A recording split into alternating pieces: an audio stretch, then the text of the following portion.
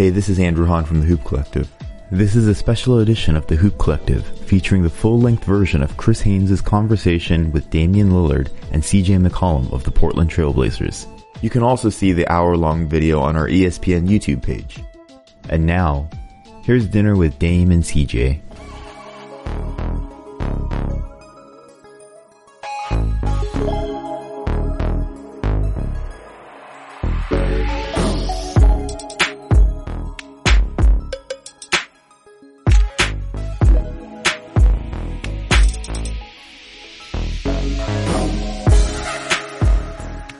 Damian Lillard, CJ McCollum, the dynamic backcourt of the Portland Trail Blazers. Man, first of all, thank you for coming on, man. Appreciate you having me, brother.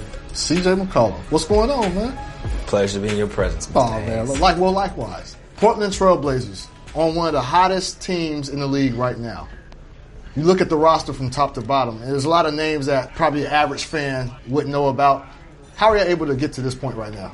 Over the last 3 years, we've developed a great level of chemistry. Guys have done a great job getting better each summer. I think our assistants do a great job with our player development. So it's not like just going through meaningless workouts. It's coming off flares and pin downs. There's a lot of stuff incorporated in workouts that is a part of our offense and a part of the way we play. So people can come in and impact the game and get comfortable through their workouts. A lot of film, and we got a lot of faith in each other.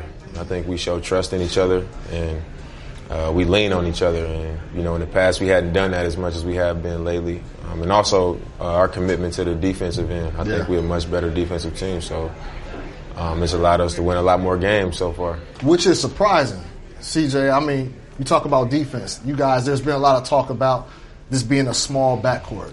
You guys both 6'3". Typically you don't play 6'3" guys, in both spots. How are you guys been able to sustain such a high level of defense, with the, I guess you want to say, lack of height and length at that position? I think it's just understanding the schemes a little bit better. The coaches do a great job of preparing us each day, working on the scouting reports, working on the shell, figuring out how to help. And as I said before, this is my third year of playing as a starter, full-time minutes. My fifth year in the league, I didn't play as much my first couple of years. I was hurt and things of that nature, so I think you better understand how to shortcut certain plays. You understand personnel a little bit better, and the more you play, the more you learn on the fly. And I think it was an effort thing. It was a summer thing of working on angles, working on how to guard post-ups. And I think we've all gotten better collectively as a unit and more comfortable together. And I always say the best defense is offense. You can attack somebody and wear them down, offensively. Then when you get on the defensive end, they're going to be a little bit more tired. We obviously are not talking about the Portland Trail Blazers without the contributions of you guys, but it was a process of getting you guys to this point. There was a time where, Dame, where you were one of the key players around a bunch of veterans. CJ, you were on the bench, was collecting some DMPs. You were hurt earlier on in your career. What started the process of you guys meshing? I think the best part about it is it was organic. We didn't seek each other out once he got drafted and tried to go from there. I think we come from similar situations as far as going to a small school, having to carry a load for our college teams, being high draft picks, and we had the same injury in college, and that was actually when we first got in touch with each other, because I broke my foot in college and he did the same thing, and then we got in contact because I was kind of sharing how I dealt with it and what I did to kind of bounce back following that injury. And from that point on, we just kept in contact. And eventually we became teammates, and it made it easier because we didn't have to, try to force anything. And from day one, we sat next to each other on the plane. We was working out together and stuff like that. So I think that just made it a lot easier once it came to the point where, we were the ones leading the team. Well, what was it like for you, CJ, going through that process? Because when you first came in the league, it didn't look like there was going to be a door open for you to be in the position you are now. Right. No, it's a humbling experience just going through injuries, like I said before. And he said fractured foot my senior year. After going back to school, it's a tough pill to swallow. Your dreams and aspirations are all on the line, and you don't know your future. So just kind of asking him about the rehab process, asking him how he recovered and how long it took. And then next thing you know, I'm getting drafted to Portland Trail Blazers. And I had already known them for, a year or so, having met him through text messages and stuff like that, and meeting him at the draft lottery, and then working out, and then fracturing my foot again. So it's like, wow, that's 2 times in a year I'm not playing, and then we win 54 games. Like we go from lottery team to top 4 in the West. So as a young player, it's hard to kind of find your way when mistakes are amplified. You're on a bad team, you can make mistakes and nothing happens. You're on a good team in the Western Conference, every game is that much more important, and your coach has less tolerance for error.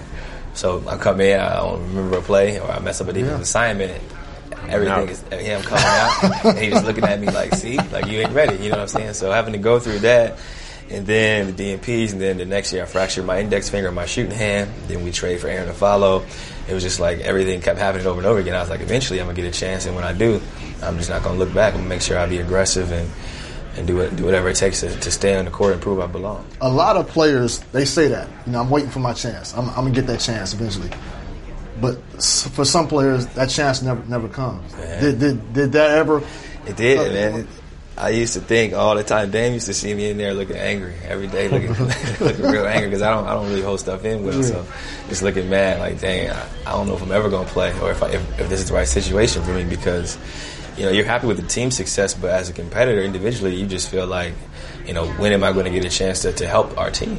And going through injuries, and then the team just being so good to where you got very good players in front of you. We had Nick Batum, Wesley Matthews, we had Mo Williams.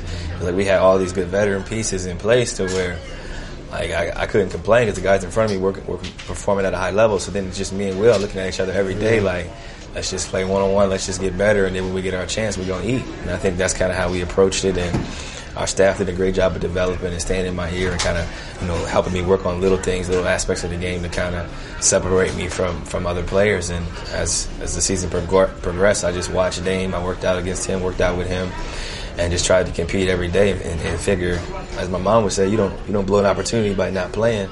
You blow an opportunity by not being ready to play when you get a chance. So I had a lot of unknown work in front of me that I knew I put the work in, but no one had seen it. Most people had you pegged coming out of college as to be a point guard. And when you got drafted by Portland, obviously they had Dame at that position. And Dame, you were still, when he was going through his times of uncertainty, not knowing if he's going to play or whatnot, I know you were encouraging and telling him, like, why did you feel like you need to do that in that situation?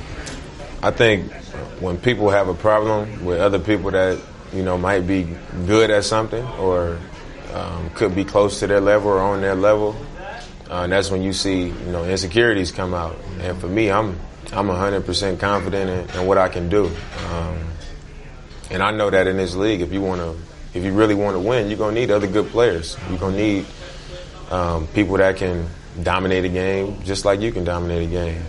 People that can be successful just like you can be successful, but that I knew that it didn't take away who I am or what I bring to a team. And, what my impact could have been on CJ, as a friend and as a teammate, I knew that could make our team better.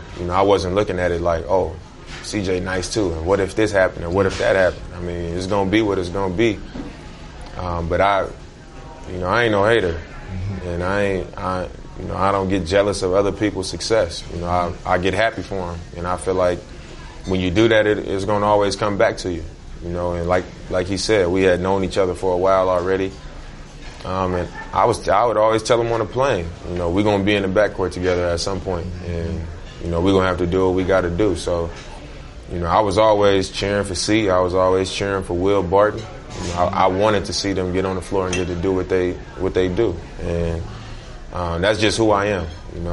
Like I said, I know what I bring to the table as a person, as a leader, and as a player. So I never looked at it like anybody was a threat or anything like that. I looked at it as how they could help the team or how they could help me make this a better franchise. What is something that you guys both contain in your arsenal, and what's something that each other has that the other probably doesn't?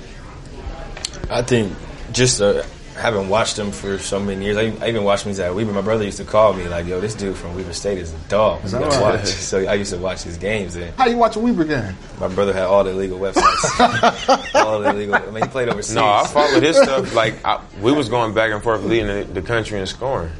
So like I was following his stuff too. That's crazy. So you can just live stream. Like I had websites for days to where I just live stream. And I remember I turned it off. Like I was live streaming his game, and they was up 20 or something like that. I turned it off. I was like, oh, he about to get a chip. Turned it off. Started doing something. My brother called me like, yo, they lost. I was like, bro, that's crazy. So I've been watching for a long time. So I've seen how his game is kind of transformed. And I think his ability to finish through contact has improved. Just breaking down film, seeing his pick and roll play, his ability to finish through contact. Obviously, he's got floaters, quick lays. He's got a lot of different finishes in the lane. And then I think his passing. I think he's a very good passer, underrated passer. His ability to hit the weak side, something I've been trying to work on for 3 years now. I'm getting better at it slowly, but I'm inconsistent at hitting the roll replace guy. That's the shot that a lot of point guards are able to make, off balance, either going left or going right. And you see John and a lot of those guys make those passes on roll replace, and it's easy assist if you got a shooter rolling out the corner. How were you guys been able to complement one another on the court? Because from outside looking in, it seems like, man, those 2 point guards in the backcourt. But you look at where you guys are ranked with the top point guard duos, you guys are right there. Klay Thompson, Stephen Curry, John Wall, Bradley Beal. Damian Lillard. I think it's not that hard because we can do a lot of the same things. Like he can create a shot off the bounce, he can make a play. He can shoot off pin downs. So if he can play off the ball and I can play off the ball, it's like if I got it going, then he know that if I come off and people come to me and he open, he know I'm going to pass on the ball. And vice versa. If he got it going like he did in Chicago, I'm going to keep giving it to him. But the fact that we're interchangeable, I think that makes it easy to work with. If it was like he can score the ball like he can score the ball, but he couldn't shoot the way he could, then it would be a little bit harder. But the fact that we can both come off screens and shoot the ball, we can both come off pick and rolls and score and make plays. When I get hot, he respect that I'm hot. He don't try to go out there and get hot with me. And when he hot, I don't try to go out there and get hot too. And y'all both can't be hot at the same time? We can, but it'll happen that way. Like That's why I say, like, if I hit a couple shots and they start sending bodies to me, like we got to the point now where we know to stay on the opposite side of the court from each other, to where the defense come in.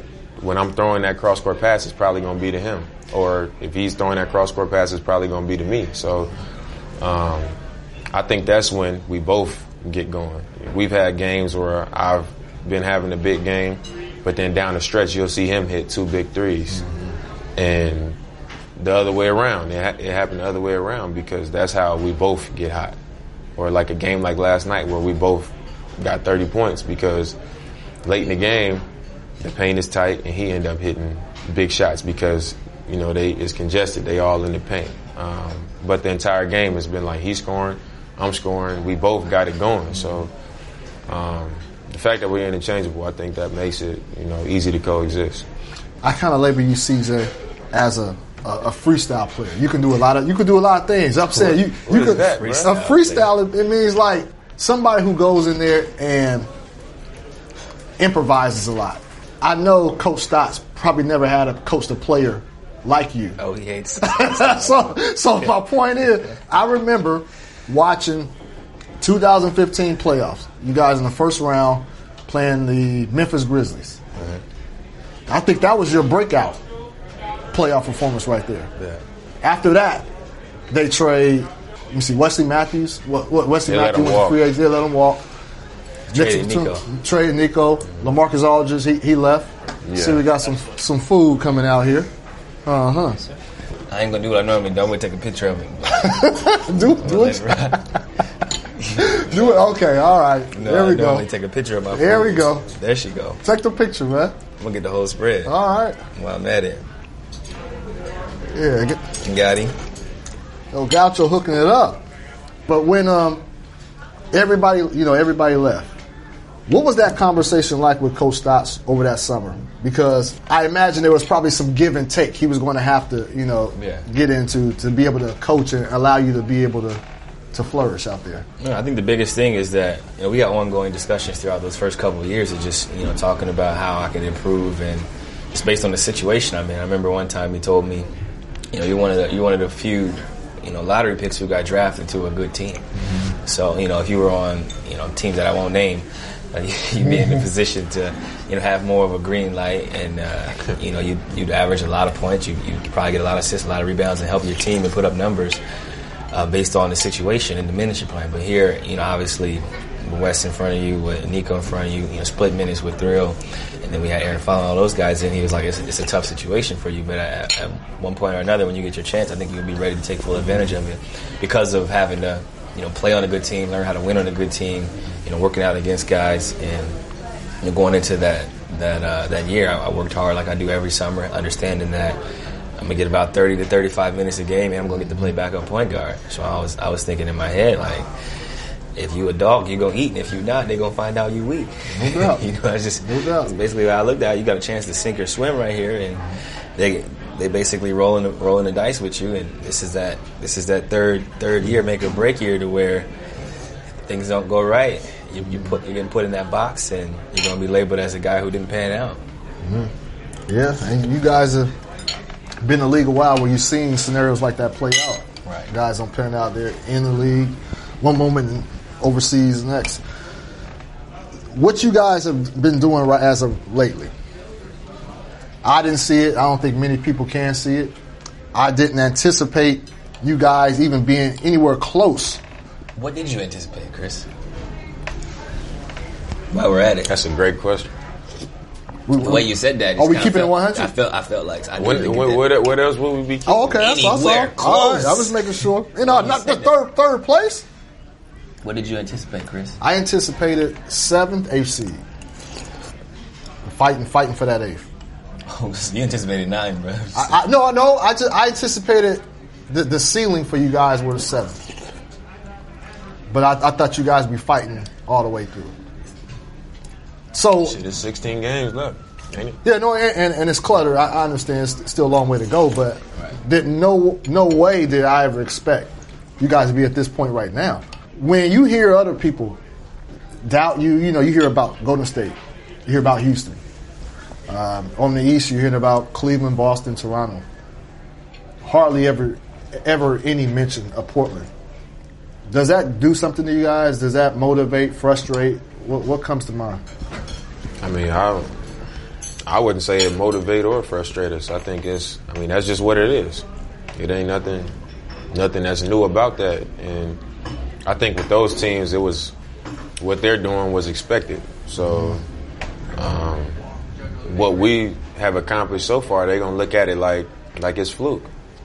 So they gonna. It seems like they would rather address it later. Like, all right, we'll see about it. But those other teams were expected to be where they are. So, they don't have to mention us. We ain't doing what we're doing to be mentioned. We just doing what we're doing to be the team that we are. So that's it. I had a little debate with a friend. I'm not gonna mention his name, but you guys recently beat the Golden State Warriors, and my friend who is a Warriors fan was like, "Well, Steph wasn't playing." And what about before the break? That's what I still said. 3 All-Stars on the court. Yeah, no, that wasn't on our team. No, you're right. You're right. That was my comeback. But my point is, you still get that from a team that's trying to climb up. You're still going to get, no matter what you do, you're still going to people have pushback.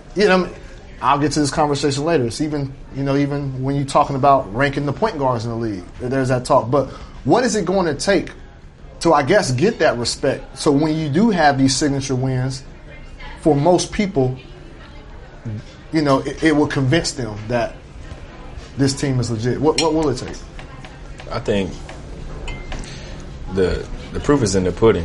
This is my 5th year in the league, and this is going to be our 5th year making the playoffs. So that's one. 2 is to continue to build on how we've been and how we've played the last 5 years. So getting more wins, getting 50 wins consistently, getting out of the first round, getting out of the second round. I think once you consistently do those things, then your perception changes a lot. Mm-hmm.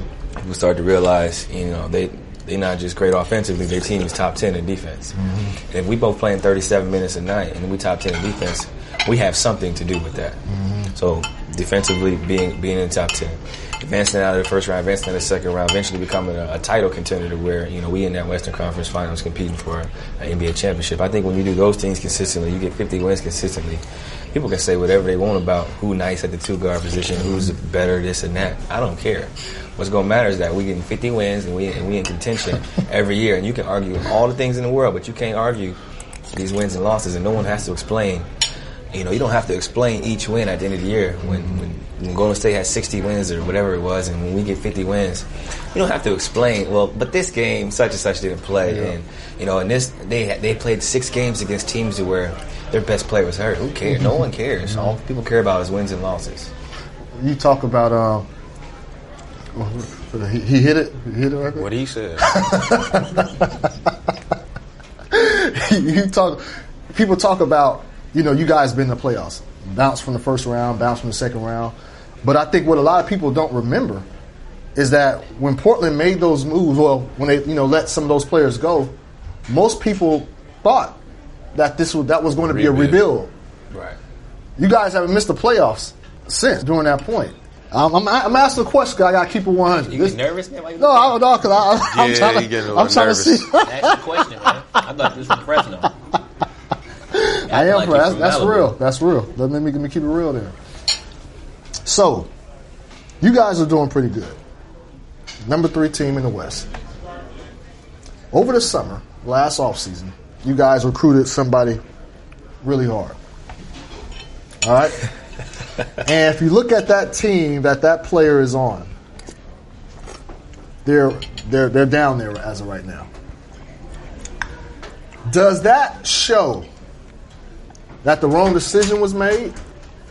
Or do you think that other players should look at this team now and say, okay, one piece away? What you mean the wrong decision was made? Like on his part? Yes. I don't think it mean that. I mean, you don't know how things could have played out. What if we would have been a better team? You just don't know. Mm-hmm. You never know how it would have played out because it didn't happen. But I think one thing that we have going is we roll with what we got, and we believe. We don't go out there worried about if this would have happened or this didn't happen. We go out there and play. And the people that we out there with, that's what we rolling with. Mm-hmm. That's what we believe in regardless of what other people say. They're going to say what they're going to have their opinions regardless. And it ain't going to be in our favor. So there's nothing we can say or do about that. Mm-hmm. It didn't happen, and that's the bottom line.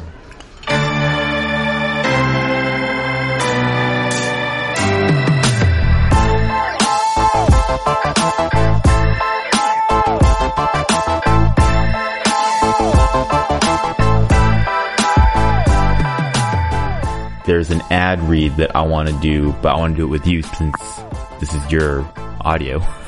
Okay. And it's for Spotify. Okay.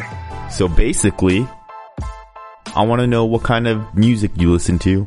I want you to educate me about music, Haynes, because I don't know anything about music. Well, first of all, music today sucks, in my opinion. Whoa! Like, unequivocally, there's nothing music today that you like? I wouldn't say that. I wouldn't say that. There's certainly guys out there, Kendrick Lamar, Hov still. But look, I'm a 90s hip hop aficionado. This works out perfectly. It's almost like we planned this because I know very little about 90s hip hop. So if you were going to say, like, Han, this is an introduction. This is Hip Hop 101 in your education on being a more well-rounded individual. What would you say I need to listen to? Well, Han, let me tell you right now.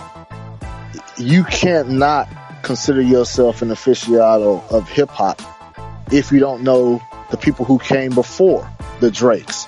Without Bone Thugs and Harmony, there's no Drake. Without Nate Dogg, there's no Drake. Those guys set the standard to where it was deemed okay to sing, harmonize, and still not lose an edge. You wouldn't be called soft. And then, obviously, there's no Kendrick Lamar without some of the great West Coast classic individuals that we have, and Ice Cube, Dr. Dre, Snoop Dogg, Ice-T. The list goes on, Easy-E. The list goes on and on. And, you know, and just think about what Jay-Z has meant to the game. He's somebody who's probably only one who's still of relevance when you're talking about supremacy in this game, when you talk about the 90s and the artists we have now. So, man, you have to, that's the gold era of hip hop, the 90s. Do you know, like, some of Dame and CJ's who their favorite artists are right now? Dame, I don't know CJ, but Dame loves J. Cole. Okay. He loves J. Cole, but Dame is he also likes Juvenile. Okay. He was feeling that, the Cash Money era, you know, that's before Lil Wayne was Lil Wayne. Back then it was Juvenile. You know, it was Baby, Manny Fresh with the productions on the beats, man. And you gotta know the beat makers, man. Y'all gotta, Dr. Dre laid the blueprint. Without Dr. Dre, there's no Timbaland. Without Timbaland, there's no Manny Fresh. You know, and without those guys, there's no Kanye West. You wanna hear something embarrassing? I'm listening. The only thing that sticks out in my mind when I hear Timbaland is that Aaliyah song that he put the beats down and does that like baby crying sample that he puts in. Yeah, are you that somebody? Yeah, that's like the only thing I think of whenever someone mentions Timbaland. Wow. I mean, God, Timbaland. What about the Missy? That's when he first came out with Missy. Get your freak on. I Can't Stop the Rain. That's when his beats really start coming out. Before this phone conversation, before this pod, you consider yourself a hip hop aficionado? No. Oh, Heavens okay. no. Oh, no, not at all. Like, you're fine then. You're fine. You're okay. I forgive you then. This off season, that's what has to happen. I need that fine. Haynes crash course. That's fine. It's hip hop 101. Hip hop is a really big deal. It's right. It's a cultural phenomenon, and, right. and it's a household entity now. Right. And you can see its influences on everything. So. No doubt. Okay. No doubt. Did you know you can stream this podcast on Spotify right now? It's easy. Open the app on your mobile device or desktop, click on the browse channel, and then click on the podcast section. You can also stream on your smart speaker. Now it's that much easier for you to stay up to date on all the latest and greatest in all things sports and music, thanks Haynes, thanks to Spotify.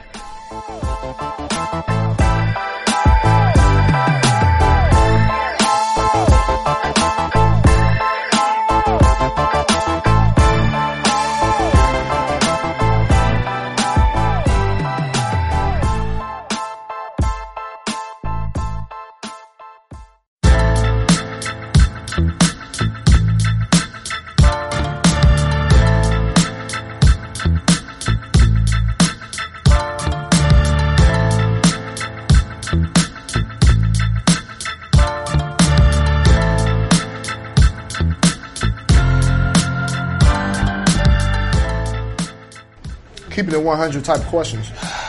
Yes, I got another one. Yes, Dane. So before you guys went on this run, there was talks about what moves the Trailblazers need to make to improve this roster. And what always came up was they got to split one of you guys up. I mean, it has to be one of these guys, Dame or CJ. CJ, your name came up a lot. How did you internalize that, and how did you take that? I just take it in stride, understanding that that's how the business works. When things aren't going well, someone has to get blamed, but you're not going to blame people starting from the bottom. You're going to start at the top and weed through it and pick things apart and try to figure out, well, why isn't this working? Why isn't that working? And then when you analyze potential trades, who are you going to trade for? Yeah. Who are you going to trade? You're going to trade valuable assets, or valuable assets are going to be mentioned in possible trades because that's the way the world works nowadays. Mm-hmm. And I think as an NBA player, you have to understand that it's a business and the organization has to do what's best for them. And you have to do what's best for yourself as a player. And your job as a player is to show up every day, be ready to play regardless of the noise that's going on around you. You need to be able to perform. And I think that's what I pride myself on, being able to perform and let the rest go out the window and trust the organization's plans and the path that they have in place and understand that there's a reason why they drafted me. There's a reason why, I've gone through the progressions and steps I have up to this point. And there's a reason why, when there were trade rumors, they dismissed them. Did you ever think there could have been anything concrete? And I didn't get any calls from my agent. And I talked to Neil before the trade deadline. I told him to get home and get some rest. And he jokingly said he was on the phone trying to figure out where he was going to move me next.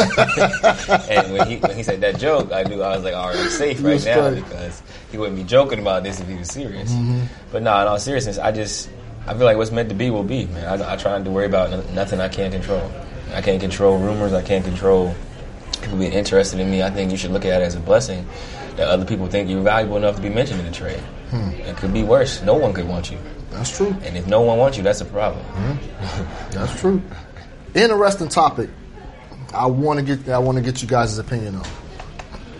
The All-Star format was changed this year to where there was a captain, but it kept the same. You get 12 from the East, 12 from the West. I think that's dumb. I think if the teams are not going to be labeled East or West teams, then take the top 24. Because this is my thing. I feel like Dame has been screwed a couple years for the All-Star vote. And let's say you, CJ, if you were in the East, you probably have an All-Star appearance or two already. If you take the top 24, you're taking the best. And I think it's unfair to have certain guys who may not be of you guys' caliber, but they're in another conference and they got 2 or 3 All-Star appearances. What guys are you referring to? I'm not referring. I'm not bringing up. I don't bring any names. I'm a gentleman. I'm not doing that. Oh, I thought as a journalist, your job was to give the facts. That is true. So sources said that is true. He didn't say that. You want me to go there? Why not? We keep it in 100. Where I'm from, we go there. I'll just say this. If you got... I'll just say this. I was hoping you said don't go there. No, I'm going to go there. So, if you guys... As to who you're referring to. I don't think we should do this. You know what I'm saying? All right, but my point is... I don't think y'all should be disrespecting nobody. Okay, that's fine. I asked him for his opinion. All right, I'm going to say this. If you guys are on the West, then the Kemba Walkers over the world will have a hard time getting multiple All-Star appearances. Goran Dragic wouldn't be an All-Star. My point. So, we're not disrespecting. I'm just talking about if there was a relocation. But are you guys in favor of taking the top 24 All-Stars or leaving it as it is, 12 from each side? I want both of you guys' opinion. I wouldn't be mad at it. I mean, I think if they're not going to have the teams be East and West, then why not? But, I mean, I wouldn't be mad if it stayed the same either. I think the issue is more of the voting than it is being East and West. Why so? What you mean the voting? You mean the distribution of votes, fans? Who's voting? Okay. And why they're voting for who they're voting for. Okay. I think that's more of an issue than it is East and West. It's always been that way. Mm-hmm. That's a bigger issue. The fans have had the vote most of the time. I'm not talking about for the starters. I mean, reserves. You mentioned coaches, reserves. Yeah, coaches and everything. Okay, that makes sense. What about you, C? What you think? I wouldn't mind the 24 best players, but I think the bigger issue is figuring out what an all-star actually is. Is it team success? Is it individual success? Like, what is an all-star? Because a lot of times you're not sure based on some of the selections if it's a good player on a great team or a great player on a bad team. Like, you don't know what's really defining an all-star. How are you defining an all-star? Is it his impact on the organization? Is it his impact in the NBA? Or is it him benefiting from being on a good team? You're just not sure a lot of times of the voting and how it works. So I think just understanding the criteria of what is an all-star. Because I think there's a lot of all-star caliber players out there, probably more than 24, but it just depends on how you define it. And I think the reason I brought that up, I think it's unfair for, say when you guys' career is over, you have one guy who was in the Eastern Conference. I'm just hypothetical. You have one guy in the Eastern Conference his whole career, and he's a 8-time All-Star, right? But then you have somebody in the West who has maybe 3 or 4 All-Star appearances. He was clearly better than the guy in the East, but he has more All-Stars. Then we're talking about Hall of Fame resumes and things of that nature. That kind of wavers because for the average fan, you throw some numbers. Oh, he's a 9-time All-Star. Or he been there this many times. He must have been better. And I think it doesn't capture the quality of the player in its totality. And that's why I think 24 opposed to just doing the side. I think you're right, but I wouldn't be mad at that. I think the best part about being in the NBA and playing in the NBA is who's real and who's not. Yeah. So you can have a few players who may have some extra awards, but they know who real and who not. When they go home and go to sleep at night, they know who they really are. Okay. Since you brought up your peers, both of y'all shaking y'all head in agreement. I got a problem with your peers because we gave you guys the postseason awards. Yeah, I got a problem. And you guys had a say in the All-Star Award. You didn't like the voting? Man, come on, man. You had Luke Babbitt had a vote. You had it was crazy. Guys were just throwing out. Like if we want to be serious here. Hey, shout out to Luke Babbitt. No, that was my teammate my rookie year. I'm just saying, no disrespect. I'm just saying, guys, they were just giving it out to their best, their best friends on the team and everything like that. Like they didn't take it serious. Everybody didn't take it serious. They did. So what's the point? But how impactful were those votes? Honestly, probably not impacting the end result, but obviously impacting their percentage. And I still think that matters. I voted for Zaza Pachulia 2 years ago. No, you didn't. I did. Why? Hashtag NBA vote. Because I think that, looking at the standings and how where you're born at, what market you're playing, all that stuff swings it. You got average players getting tons of votes because of where they play at or where they're from. But why did you vote? Yeah, why did you vote? Because I thought it was a joke, like this whole system. I was like, this is a joke. Hashtag Zaza Pachulia. And he thanked me for voting for him. And he was leading forwards. He was almost a starter. That's when he was in Dallas, right? Mm-hmm. He almost started. That's what I'm talking about, man.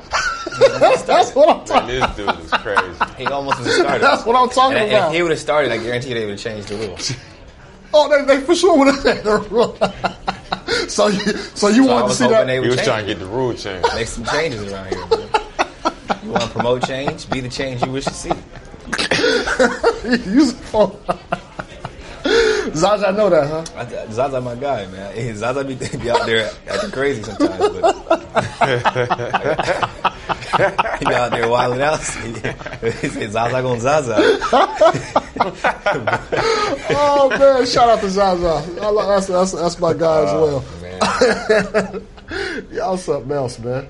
I looked up a stat for the smallest backcourt who had the highest points per game production.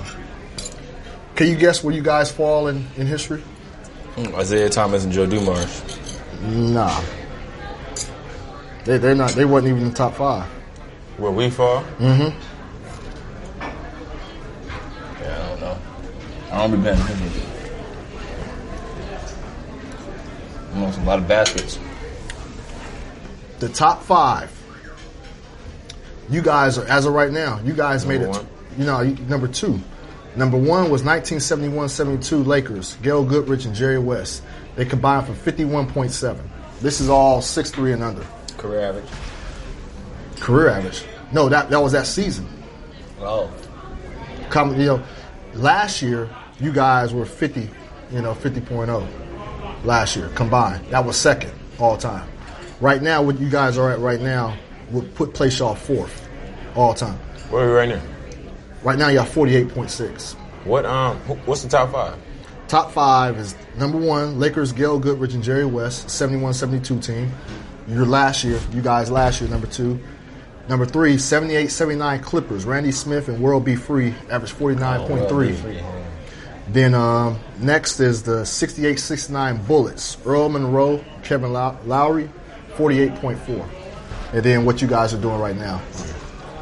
What do y'all think about when y'all hear that just in the historical context? Seems like nothing, huh? That's good. That's good company, but I don't even think about small backcourt. Mm-hmm. I think about backcourt. It don't matter if you're small or not. What's the numbers of the biggest backcourt? That's what they need to look up. What's the number? What's the highest average from the biggest backcourt? It probably was weak. Exactly. Yeah. Probably not even weak, but it probably wasn't that much production. Like Yeah, they don't probably. guarantee production. Yeah, like Jordan and Ron Harper, they both 6'6", but Jordan did most of the Jordan. Yeah. I'm just saying, like, just because it's a bigger backcourt don't guarantee more production. So that's why I'm saying we just a backcourt. It ain't like we out here just getting bullied on defense and ain't nobody just locking us up. So why does it matter? We just a backcourt. We ain't out here just scoring and losing every game. We in the postseason. We out here doing what we got to do on offense. And like he was saying earlier, we on the top defensive team and we play a lot of minutes. So it don't matter small or tall. We just a backcourt. It sounds like you get, not defensive, not the right word, but it sounds like you get tired of hearing that. I mean, at some point, when people mention that, they're a small backcourt, it gets mentioned so much to. At some point, you got to have something to put behind it. You got to put something up there with it. Like, what's a backcourt that you would want our size to be like that would make us so much better? What they doing? I get what you're saying. It's still, it's not. I wouldn't say it's impressive, but it's unique in today's NBA. I'll just leave it at that. My opinion is this: if you guys are in the East, he has more All-Star appearances, and you have one under your belt. That's my opinion. So if we want to make this balanced and fair, it's supposed to be the top 24, right? The top 24 All-Stars. That's not what it is right now. So that's my only thing. Another thing I have a problem with, you probably wouldn't agree.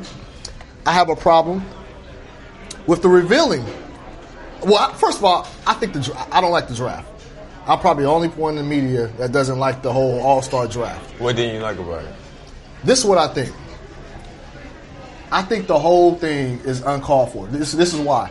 I think you take all these All-Stars. Hear me out. I think you take all these All-Stars, and now we're putting them in groups. Pecking orders. But there are groups. But why should we subject them to that? We all know that. But why should we know that Al Horford or LeBron? I'll go on camera saying this. Y'all can pick me last. Pick me. If you're picking me, I don't care if you pick me last. I'd just be happy to pull up. Sometimes you just got to count your blessings and keep it moving. That's fine. How you going to be mad because you 24th best?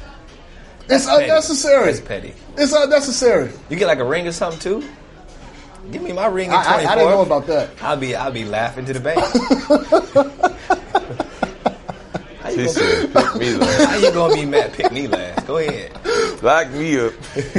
So all right, check this out. So what if there was a visual? What if they put all 24 out there on the court? I'm in the NBA.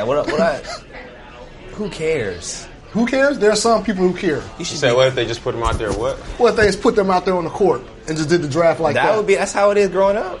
But you're grown man. But this, I understand. I feel what you're saying. I just feel like it's unnecessary drama. It's unnecessary. And then there's these memes. The internet put these memes out. Come on. It's unnecessary. So now we're taking it to, we're going from that. Before it was just All-Stars. Everybody's All-Stars. We knew they were a pecking order. But hockey does it. Who watches hockey? I'm just saying, they do it. They all grown men. I didn't know they did it until...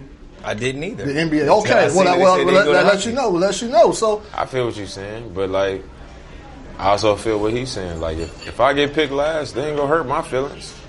I'm gonna be like, I don't know why they picking me last, but I'm here. I'm gonna be like, they tripping. Like, so, but what? We don't need that though. My feelings ain't gonna be. I understand, but that's unnecessary. Because now you're going in there with a little grudge. I don't know why they're picking me last. You know what I mean? Like, I'm gonna go. It's unnecessary. You go in there with a grudge, then. It's supposed to be your free week, a relaxation. You know what you should be mad? When you're not picked. That's when you're like, okay, you get it. Maybe you're on a long vacation to be picked. All right. I'm not winning this battle. Think about you in the running. I feel what you're saying, though. Yeah. I'm just saying, like, it ain't that deep to be going in there acting, doing petty stuff. Like, would you rather have the job you want or be told that you got picked last, but you got it? I mean, at least I got it. Could I have the job and not know where I was picked up? If they tell you you was picked last, you're going to tell them you don't want it? No, you're going to be like, yeah, I still got to feed my family. I'll take it, but it still be hard for me to walk around the office. People know I was the last man standing. But you made it, though. That's fine. I mean, people, like you saying, it'll probably be memes and people saying stuff like that, but like he was saying earlier, like it's about like your peers. You know, your peers respect you because it's just like you might be the 24th person selected. Yeah.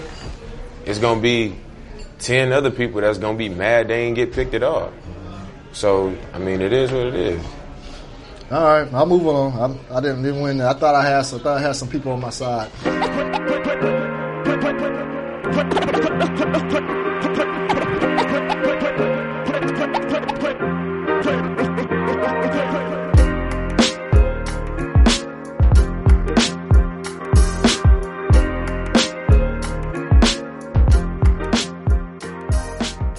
So, with you, Dan, I want to switch to you on this real quick. You're getting a lot of publicity this year. I think even more so this year than any other year. People are talking about putting you on lists. Where do you rank, yourself amongst the point guards?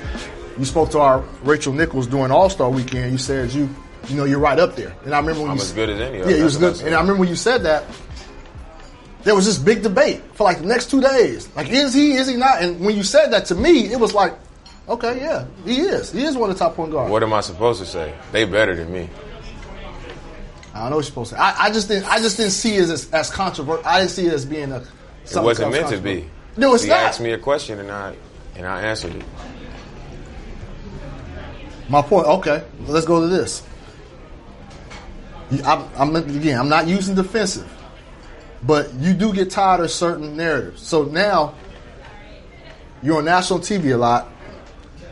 You're doing things that you were doing even in your first 3 years. What I mean by that, shooting these deep threes.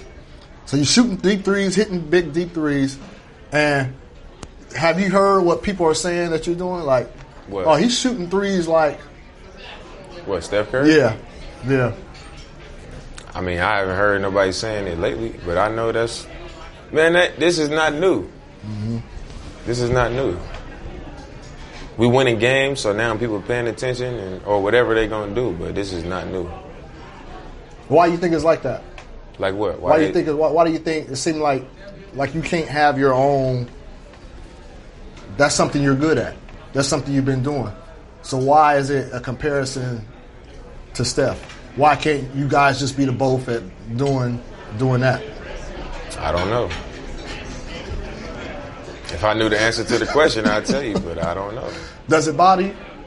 No. Mm-hmm. I mean, I would prefer people to say he's doing what Damian Lillard does, because that would tell me that they pay attention. Mm-hmm. I've been doing it since I came in the league. Mm-hmm. And the fact that they got to use another man, somebody that I compete against, to describe what I'm doing, is like, man, just say I'm doing what I've been doing since day one. But, I mean, I don't get my feelings about it. I think everybody know that I take it upon myself to handle it on the court. I'm always going to do that. And I think that's the best way to go about it. How do you handle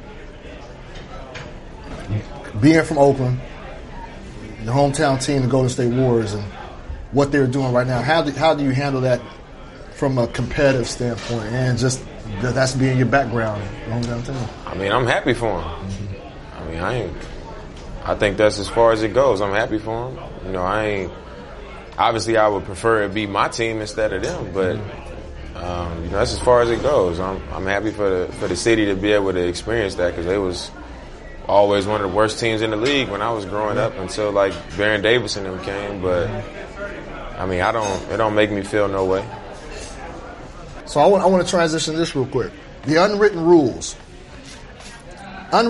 in basketball, and I have to take issue with you, Dame. And I'm pretty sure you feel you agree with him, but I'm taking issue. So you guys seen the high school clip of the guy dunking and getting pushed and shoved. Mm-hmm. How did you guys feel about that? Man, he could have killed that dude. Yeah. Like usually when you see that kind of play, it's like a little tap in the back, and just because of your momentum, it'll carry you a little bit. But he pushed him, like he flew into the stanchion. So like, I mean, that's a dirty play, man. Like he got to get his ass whooped after that. Like that's the only way that like he tried. Like you don't do that. Period. That's like Bush League. That's worse. You don't do stuff like that. Like that's harm. You know what I'm saying? He could have really took this dude out. So his teammate's supposed to run up after that. Man, that was a dirty play, man. That was dangerous. I was surprised. It didn't seem like there was any scuffle at all. Was he passed out? Was it the dude passed Man, out? Or he was just hurt? He was just hurt, but he got up. He got up and was okay. And when I first saw it, it looked fake a little bit. Like, because he didn't. Yeah, it looked like it was like somebody did that on a computer. Yeah, that's what it looked. But it was real. I saw another camera angle. His leg got caught too on the stanchion. I think that's what kind of braced his fall too. Stop some of his momentum. But no, so I brought that up. Talk about unwritten rules. So going to Houston, it seem like you guys are starting to get a little rivalry going. Something brewing between you guys. Chris Paul goes and scores. You had some words with him. Last week, Jordan Clarkson did the same thing. Philadelphia was beating the Cavaliers. And Dario Saric goes in for a layup. They already had the game wrapped up. Jordan Clarkson gets the ball, throws ass back, gets the tech. My thing is this. How much onus should be on the losing team to play defense until the buzzer ends? I don't think... I agree with what you're saying. Like, if people just walking back and if you got the ball, like I still wouldn't shoot it. I had a situation my rookie year where the ball was thrown ahead to me and nobody was back, and I was standing right under the basket. I remember that. Somebody came and approached you. It was against the Bulls. I dunked it because I was under the basket and nobody came back. So after I dunked it, they walked up like, "Man, what you doing?" Blah blah. Yeah. And I was like, "Man, whatever."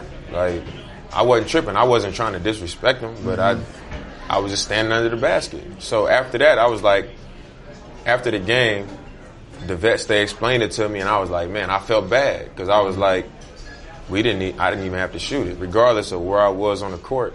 That's like running the score up. That's like a slap in the face to them. The game is over. Yeah. And so, I mean, going back to Houston, if that would have happened, like if he would have just been playing the game out, then whatever. But it was two people back. Me and Bass sprinted back, so it wouldn't be like we just stopping. Me and Bass sprinted back. CJ was chasing him down the court. He sprinted to go get the layup. So it was like, I mean, he'd been in the league a long time. So I was just like, man, what type of play is that? What's that about? And he was like, y'all ain't playing defense. So I was like, all right. And I tried to hit the ball out of his hand, and I ain't like it. Yeah. It's that simple. I ain't like it. What about you, C?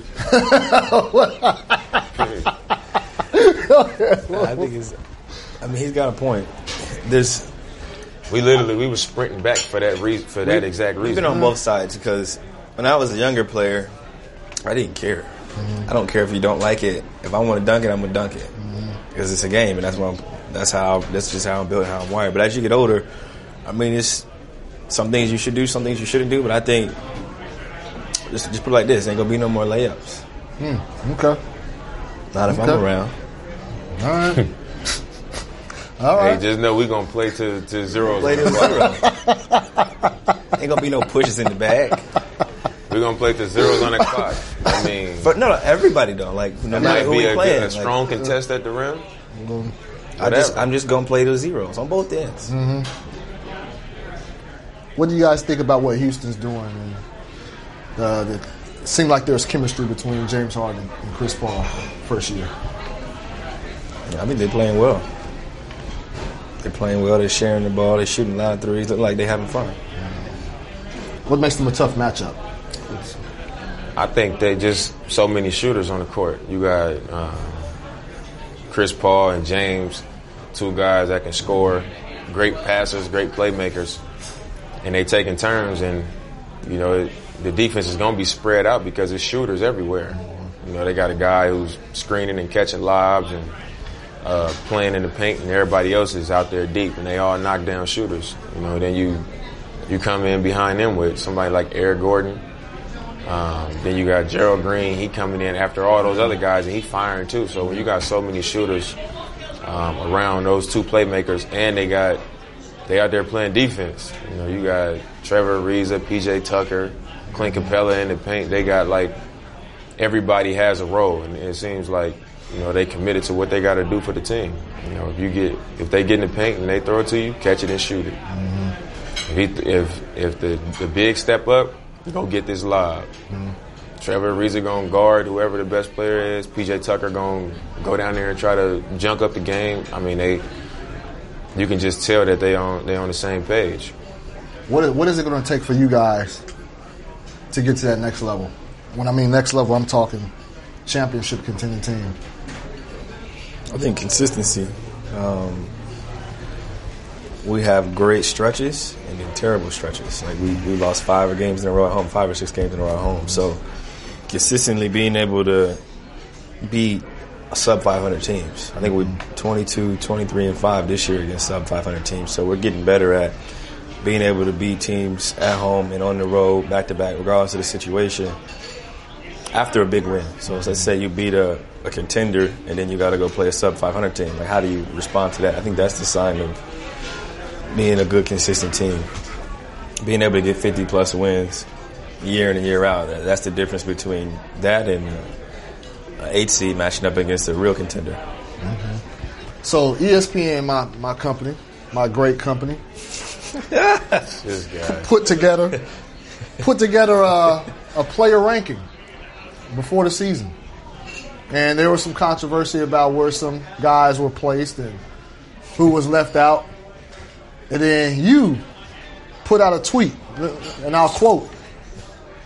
So after the rankings came in, you tweeted out, "We need to start ranking these weak-ass journalists." I said more too, didn't I? Well, what did you? I just left it at that part. Yeah. What else you say?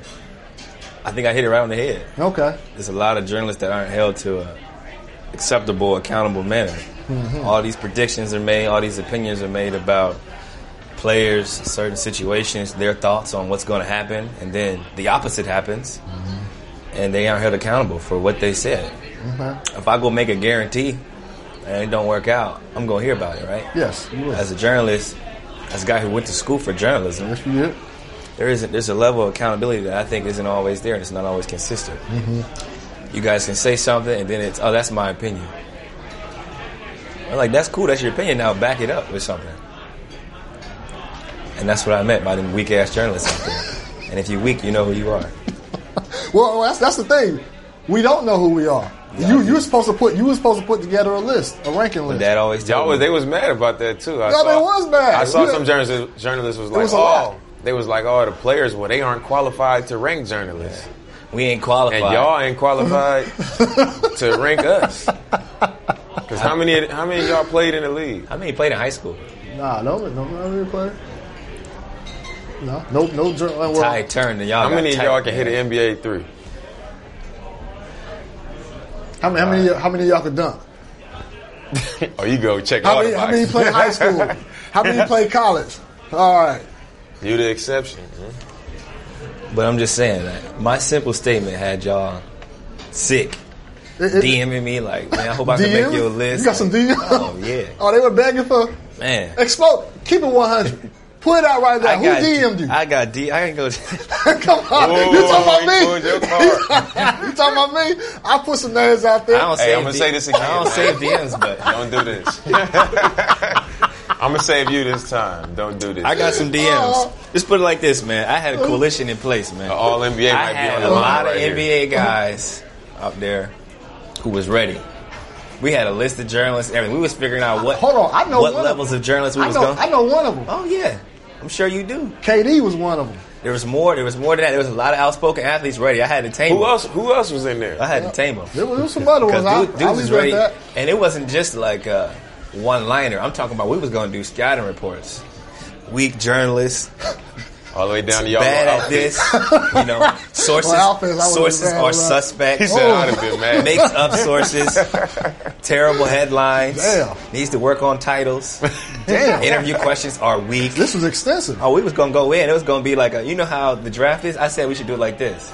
Strengths, weaknesses, areas they can improve upon. Hold on, so this we was gonna get it. We was gonna get it all this from my tweet.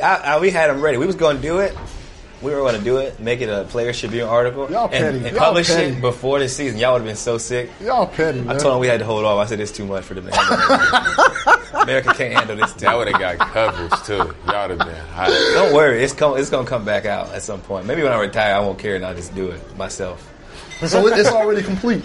It's not complete, but it was in the process of being epic. We were going to figure out we were going to do top 20, top 50, top 100. We was thinking about doing a top 100. We had a list of 100 journalists. Damn. You know how sick 101 would be, the guy that didn't make it, or the woman that didn't make it? You know how sick they would be if 100 people made it in front of them? And this is all just to get back. This is all just to prove a point. That's petty, CJ. I'm a petty person. Oh, well, okay. All right, well, at least you admit it. We all petty on the inside, deep down. You just said you would be mad if you got the job, and they told you was last. Yeah, I ain't gonna lie. If I'm last on that damn list, that's a problem. You petty. Man, you got to hear. No, that's a damn problem because we gotta speak truth, speak facts. I don't think you would be last. Should be close to it. Y'all crazy, man. Y'all something else, man.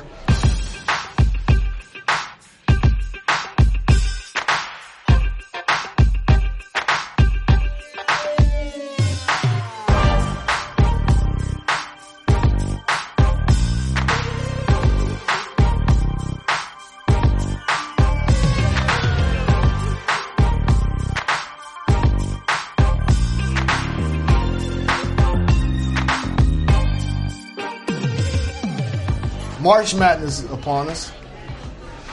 If you guys can go back, Weber State days, Lehigh, if they played together, your team, the best team, featuring you guys, who will win? Us against them?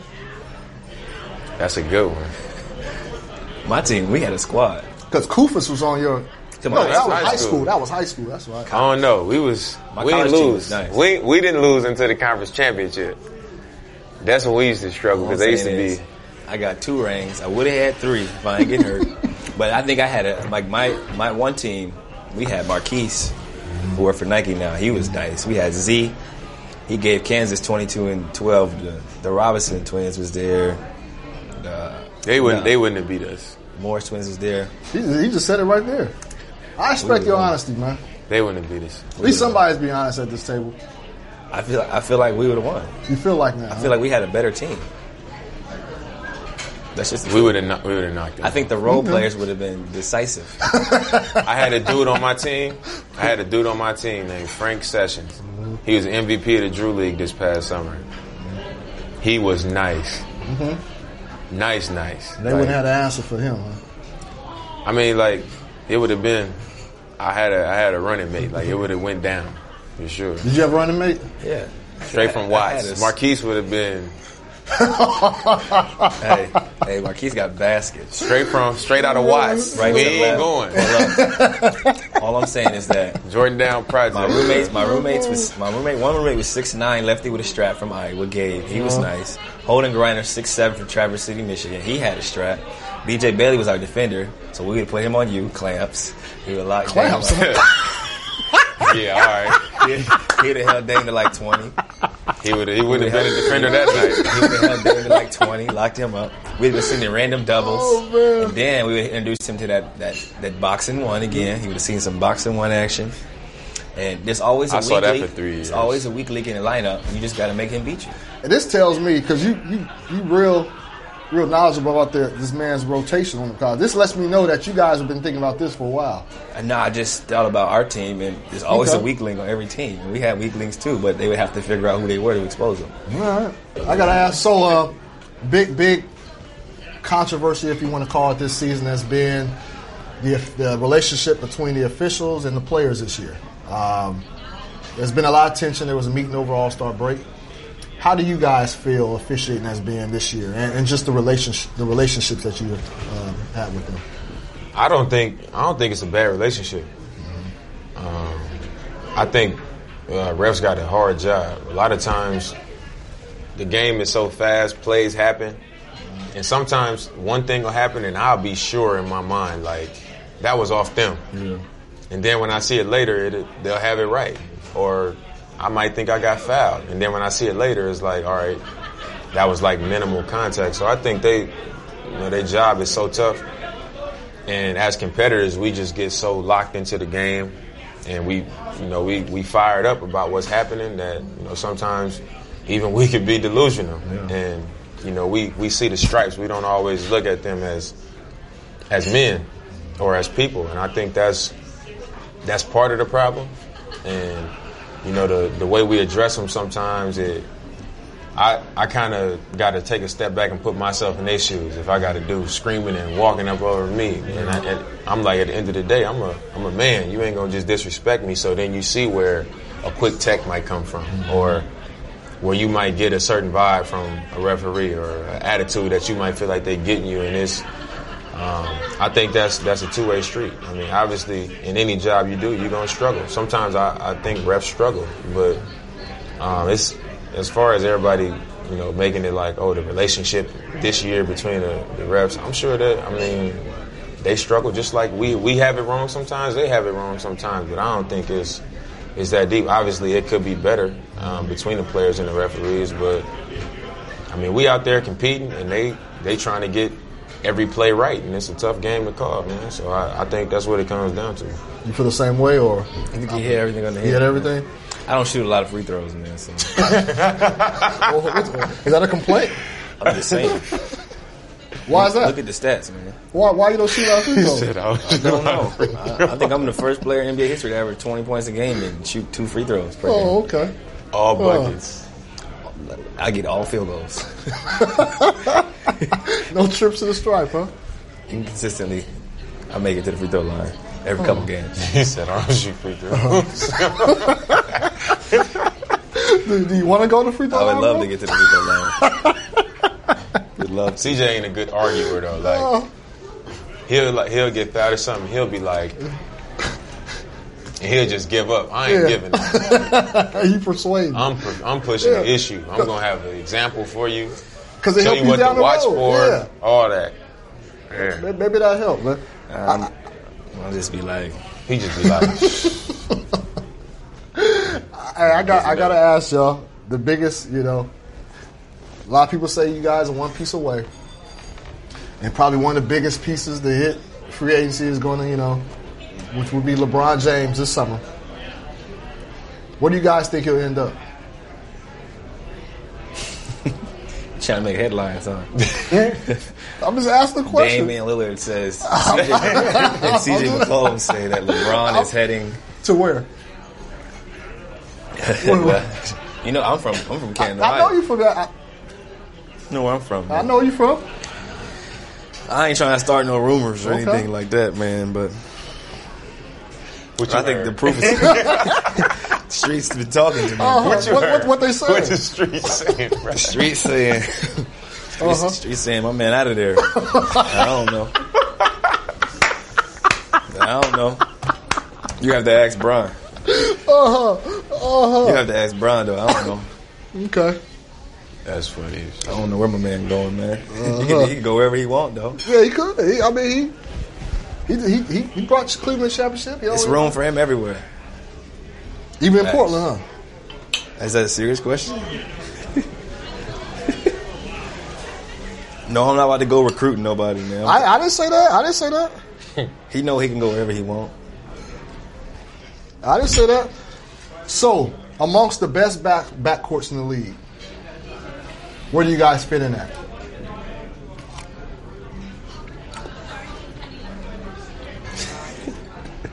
It's on you, see? He got some shrimp in his mouth. Well, we got 40 wins right now. I say we're doing pretty well. Some teams got more wins than us. Some teams got less. Is that the only criteria you go by? I think that's what matters at this point. Like, everybody nice. Go through every team with good guards. Everybody can shoot off the dribble for the most part. Some guys is very good at assisting others. Some guys is stupid athletic. Everybody nice. I think it's just about winning at this point. Like, no one's going to remember 20 years from now what somebody averaged and point to the 10th decimal point. We ain't playing 2-on-2. They're going to remember how your team did when it mattered. How many times did you go to the playoffs? How many times did you get 50 wins? Did you win a championship? Did you get to the Western and Eastern Conference Finals? How was your path to the finals? All of that stuff. And that's what matters. I'm not about to argue about who better, because I'm 26 now, man. I don't really care who better. If we win it, I do. If we win it, that's what matters. Please elaborate. I think we, like I said about when they asked me who the best point guard, I think we as good as any backcourt. We get to the playoffs every year. We haven't had the playoff success that we want to have, and that's what we're working towards. But we get the job done when it comes to winning games. I think it's a lot of people in the league that they're not in the playoffs consistently. They don't. Everybody ain't getting into the playoffs every year. I think we find a way to get that done every year. And whenever we matched up against whoever, we out there, we banging. We going at everybody, and we standing up to every matchup. So I think, like he said, nobody going to look back and be like, oh, they averaged the most points. And during this time, it's going to come down to, like, wins and your team's success. But I think if that's a discussion, we as good as any backcourt.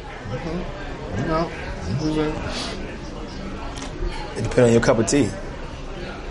I like my cup of tea. Who do you think the best backcourt is? Why you want to throw it on me? Yeah. You at the table, ain't you? Come on, man. Why you shaking, man? You nervous? He don't want to tell us it ain't us. Dame, CJ, you guys is right. A lot of people who don't know, David Vanderpool, assistant coach for the Trailblazers. What has he meant for you guys' career? You know, how instrumental has he been for those that don't know? I mean, I think for both of us, but for me personally, I think he's been like a huge part of why I've been able to be successful every season on a higher level. I mean, obviously I was a 6th pick. I came in, Coach Stotts I led the league in minutes as a rookie, so I had enough opportunity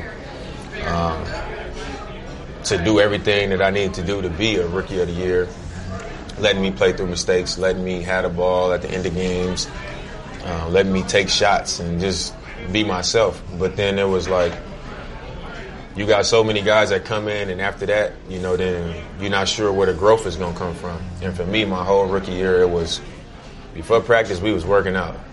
We need to work on the pull-up. You go left every time. We need to work on this pull-up. All right, let's work on the floater. We're watching film, breaking down everything defensively, offensively, and it was like every single day where I walk in, I already knew he was going to be sitting there with a laptop. I already knew he was working out. After practice, I knew he was doing something. It was just like nonstop. So like for my growth, you know, I probably would have figured a lot of stuff out, but if he wasn't here, it was a lot of stuff that I wouldn't have figured out. And I think the mental part, like the cerebral part of the game, like being a point guard and recognizing sets, figuring out what the other team's coverages are and what plays I'm going to call because of what they doing. Just playing that mind game, manipulating the game and managing the game. I don't think I would have become as good at that if it wasn't for him. And I think that's been a big part of why I've been able to get better each year. It hasn't always been just physical. I think the mental part that he had to have as a player because of his talent level might not have been, you know, on a super high level. He had to have that to be able to be better than players that might have had more talent. And I think I come in and it's a lot of players with more talent than me. So I kind of, you know, I really moved in the direction of that mental part. And I really bought into that side because I knew, like, all right, I'm not going to grow no more. I ain't going to get no more athletic. I'm going to always be able to shoot. I mean, I can run fast and all that stuff, but if I can get this other side down, and, you know, I think that's been like a huge difference in my career. Coach? Hey, I got another story too. So before my first training camp, we was playing pickup, and this is like another thing. Like at first, I wouldn't say nothing. I knew he was. And like now, like my teammates will tell you, I'm saying something about everything. Like I always got something to say. We was playing pickup before my first training camp, and like he was, even when they first got the job, he was the first coach to call me. Like I remember I was in the grocery store in Lake Oswego, and he just called me like, "Man, I'm an assistant," and I instantly did my research on him, started looking up all this stuff. And when I first met him, I knew a lot about him already. Yeah. Like we hit it off from jump, but we was playing pickup. It was like the first week I was in Portland, they was in Portland, and I was just playing pickup. I was scoring, I was playing good, but I wasn't saying nothing, like not one word. And he stopped the game, and he was like, "You got to say 10 words before you get to half court every possession." So before I get to half court, I didn't know what to say. I was just saying stuff like, "I got ball. That's my man. Go over here." I was just saying random stuff. He's like, "You got to say 10 words before you get to half court." And it's like, it was so uncomfortable for me because I didn't know like the other players that well. They didn't know me like that, but I had to say something. And I think that was like the beginning of me like starting to be a leader and starting to like be cool with being uncomfortable. You know what I'm saying? So there was like, I always thought that was like funny. Because he was like, "You got to say 10 words. And he's sitting over there, and he was playing with us, but it would be like the first game, and he'd be sitting on the bike, and he'd be sitting there watching me, just waiting for me to say the 10 words. And I'm running back, like, trying to think of words to say. Like, bro, what am I supposed to say? Like, high waffle. I knew he was going to bring that up. I would have brought it up if he didn't. But, for him, it was about being comfortable being uncomfortable because it was a new situation. He's a rookie who's going to play minutes. So, I mean, how do you command the attention of LaMarcus Aldridge, Wesley Matthews, Nicholas Batum, those type of players, that caliber of player, and those type of players that have been in and around the league, and they're going to listen to him and he doesn't say anything? It's like, you had to be the point guard, and it was funny because I remember the look he gave me when I first said that to him. He looked at me like I had 3 heads, and he was looking at me like, "What?" Kind of sucked his teeth, but the best part was he just took to it. He just took to it and did it, and it was like, whether I knew what I was talking about or not, it didn't matter. He just was like, "Okay, this is my coach." He said, "Let's do it," and it went from there. Coach, why do you think you were picked or chosen to I think a lot of things happen, and I like when they happen organically and things just kind of fall into place. CJ says that things fall into place, and they do. With each of them, the different situations and the dynamic of them being here. And again, Damian came in, number 6 pick. He's going to be the starter from the beginning.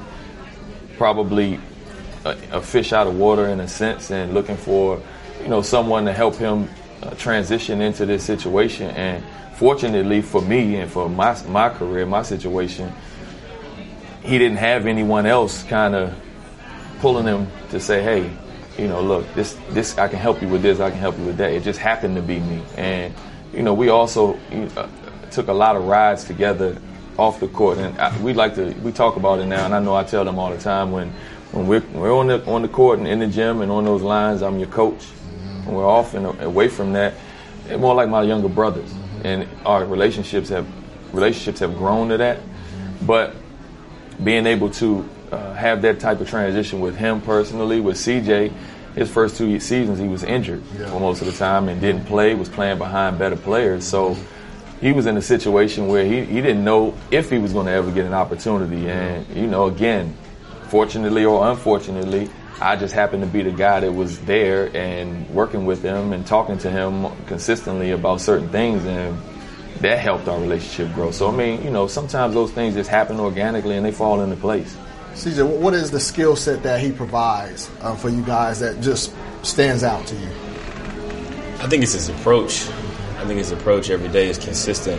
His preparation and how he views us as people and as he views us as players, and what he expects from us from a day-to-day workout standpoint. He knows I like to voice my opinion a lot, especially on workouts. So I might come in one day and he might be like, "Let's shoot 900 threes," and I'm like, "Bro, I'm shooting 44." I'm gonna be able to do half of it. I'm like, "Let me shoot 450. And he like, nah, you started, you gonna finish it. So we go back and forth a lot, and obviously I end up doing it anyway, but he knows how to coach us. He knows some days I'm gonna argue with him, and then I'm gonna do it anyway, and some days I just ain't gonna say nothing. Yeah. And I think that's what makes our relationship so good, because he allows me to voice my opinion, and then he like, all right, CJ, shut up, let's work. And that's what we do. And I think from a psychological standpoint, he said it before, like I wasn't playing. So like some days I come in and I'll be at practice, but my mind be in Canton, Ohio somewhere, you know what I'm saying? So it's just about focusing in and paying attention to the little stuff, the details, and simplifying the game, because like you said before, I'm creative. So I get bored with certain stuff. Like we'll be doing a drill, and like if it was 2 days ago, it's make 5 in a row. So I'll make 4 in a row, and then I do dumb dribble moves and spin around and shoot step back fadeaways, and I miss, I gotta start over. He like, why don't you just take 2 dribbles off and pull up? I tell him, I said, that's easy. Like when I get in the game, like that comes to me easily, but to have to create something out of nothing is what I'm gonna have to do at times, and I like to be comfortable with doing that under pressure. So just working on making the game simple. You come off, make it easy read, come off, throw the bounce, throw the pocket pass off dribble. So just ways to kind of sharpen my mentality, even if it's just recommending the book, because he knows that keeps me intellectually engaged and stuff off the court, to where I can go home and be thinking about ways to improve my way of life in general. Now, I have to ask, what's the 900? What's that? It's a shooting drill where we go around. It's like, 9 different spots. It ends up. He must have made this up. It's a bunch of different threes from different spots around the arc. So it's like sliding into threes, backing into threes, curling into threes, off the dribble threes, step back threes, catch and shoot threes. It's like every way you could be shooting a 3 from every spot around the arc, we do it. And it ends up taking like an hour. Wow. It's like 900. And we do it after practice. It takes an hour now, but when we first started, it's funny because CJ's like, such and such is too easy. Well, we had to think of something that was a little more challenging for them, because they can shoot as well as they do. So I came up, made up something, and we called it 9. We decided to call it 900 because at the end of it, they end up having made 900 3-pointers. And when they first literally, bro, hungry. It take that long. Man, the first day I think it was like an hour and 50 something minutes. It took a long time. It almost took 2 hours. It was a long time. This was after practice. So every time somebody joined, you got to make 7 more shots. So like, usually it'll just be me and him. We got to make 14. So it'll be like 7 apiece. If anybody else come and try to jump in, like sometimes Tim Frazier would try to jump in with us. Yeah, Tim Frazier. And then it'd be 21. So it'll end up being more than 900. Or at the end, it'll be like we got to make 23 out of 24, like on the very last spot, catch and shoot. 23 out of 24. So sometimes we end up shooting way longer. Like we'll get to 900 and we'll still just be shooting. Like it was just a way like this. It was just to push them to the limit. I used to tell him like I got radio. Like come on. My God. That's a whole different story. I don't care about your other. No, that's funny. A video on you, because I know how he is, and I can just imagine. I used to tell him like I got radio, man. I can't. And then he'd be like, you only got radio because you doing this. And he'd be like, ain't no radio without what you doing on the court. Ain't gonna be no radio. They be going at it, huh? Chris, that was I think that was your rookie year or your second anytime year. you got something. You talking about radio as rookie year? No, we would. He's just coming up for anything. I mean, listen, he was really doing he's on the board with the Players Association now. When he came in, you couldn't tell me that he didn't already come in thinking, I want to be on the board with the Players Association. Yeah, this might have just happened, but I mean, when CJ first got here, the first thing I remember, one day we were working out, and Dame was doing everything, and CJ said, hey, I got to do my radio show at 2:00. And Damian did like this. He just shook his head and walked away. And I'm like, listen, if we don't finish this, they're not going to want you on the radio. They're not going to want to interview you. They're not going to want to talk to you. They're not going to want to. Get this is all that's going to matter. This is all that's going to matter at the end of the day. I mean, he's changed so much. I mean, he's changed so much. People be scared to work out with him sometimes. That's not true. They embellish. Just be walking past like, if he don't make somewhere, they going back to the training room. That's not true. Just be like, oh, y'all got that DD workout in it. That's not true. They gonna look at the gym in there. They you know what? They you know what? To their credit and to their, I wanted them to try things that I didn't think would be maybe humanly possible, and they just went to it and went at it as if they were just nailing a nail with a hammer into a piece of wood like it was nothing. Just okay, let's just do it. Let's see what happens. And again, they go in the locker room at some point and tell some of the other players, "My shoulder's killing me. Yes, we did this, we did that." But now, hungry, I mean, now they can do the 900, and it might not even take an hour. It's like bang, bang, bang, bang. We don't, we cater it now because they play so many minutes now. It's just so different. But I mean, it's interesting how that's grown. They don't have to do it after every practice. No. We don't. It's not even like that anymore. It's not like that anymore. It's a little bit different, obviously, because they log minutes, and CJ will never let me forget that he runs the most miles in the NBA. I saw that. Yeah. How many years in a row is that? It's going on 3. Yeah, he never lets me forget that. So it's like, hey, I got all these miles on my legs. Run around. But I mean, playbook, bro. The players for days. The stories we have on the court, off the court, all that stuff. I mean, they're endless. And Dame obviously has a reputation for being a workout monster, and he works his tail off all of the time. CJ works hard. I remember one though. Your rookie year, I think it was your second year. It might have been your second year, your third year. We were in Vegas for Summer League, and I was a Summer League coach. You remember this story before I even go to it? I was a Summer League coach that specific year, and we're in Vegas. He didn't have to be there, but he came into town, said, we're going to get some stuff in the mornings. I'm like, okay, well, I got a meeting before we have our team stuff, so let's do it at 7 or 8 a.m. every morning while we were in Vegas for Summer League. So I'm meeting him in the gym, and I get there, and I look at him, and I think it was him. I think it was you and Tim Frazier. Yeah. I looked at them, and they looked like they just walked in from wherever they came from into the gym. So my first reaction was like, this is not going to be good. And I'm the type of person that enjoy having a good time when you're off the court. When you're on the court, it's time to work. Get that work done, and then you get out of there and you can enjoy the rest of life or whatever it is. So we get on the court, we start at it, and it's a normal type of workout that we would normally do, but it's going to be tough. It's not going to be something that's easy. So I'm looking at his face, and his eyes are watering up, and I'm like, oh, he's going to throw up. I'm like, he's going to throw up at some point. I didn't want him to get sick, but it's summertime. It's July. No problem. So we just kept going. We went through it, and then I added a couple more things at the end. And I'm like, all right. He's like, all right, we done? I'm like, no, we're going to do such and such. And he's looking at me like, so I'm like, oh, he's going to throw up. He's going to throw up. I could have sworn when I turned my back, he went over to the trash can and threw up. But did you? He said he didn't. He said, and why didn't you? You said, because I wasn't going out like this. He told me he wasn't going to give me the satisfaction. That's what's up. And I think they told you about that. He made it back to the hotel. I mean, we was out. Me and Tim, we was just kicking it. And we literally left where we was at, went to the hotel, got our hoop clothes, and came straight to the gym. Where was you at, Dan?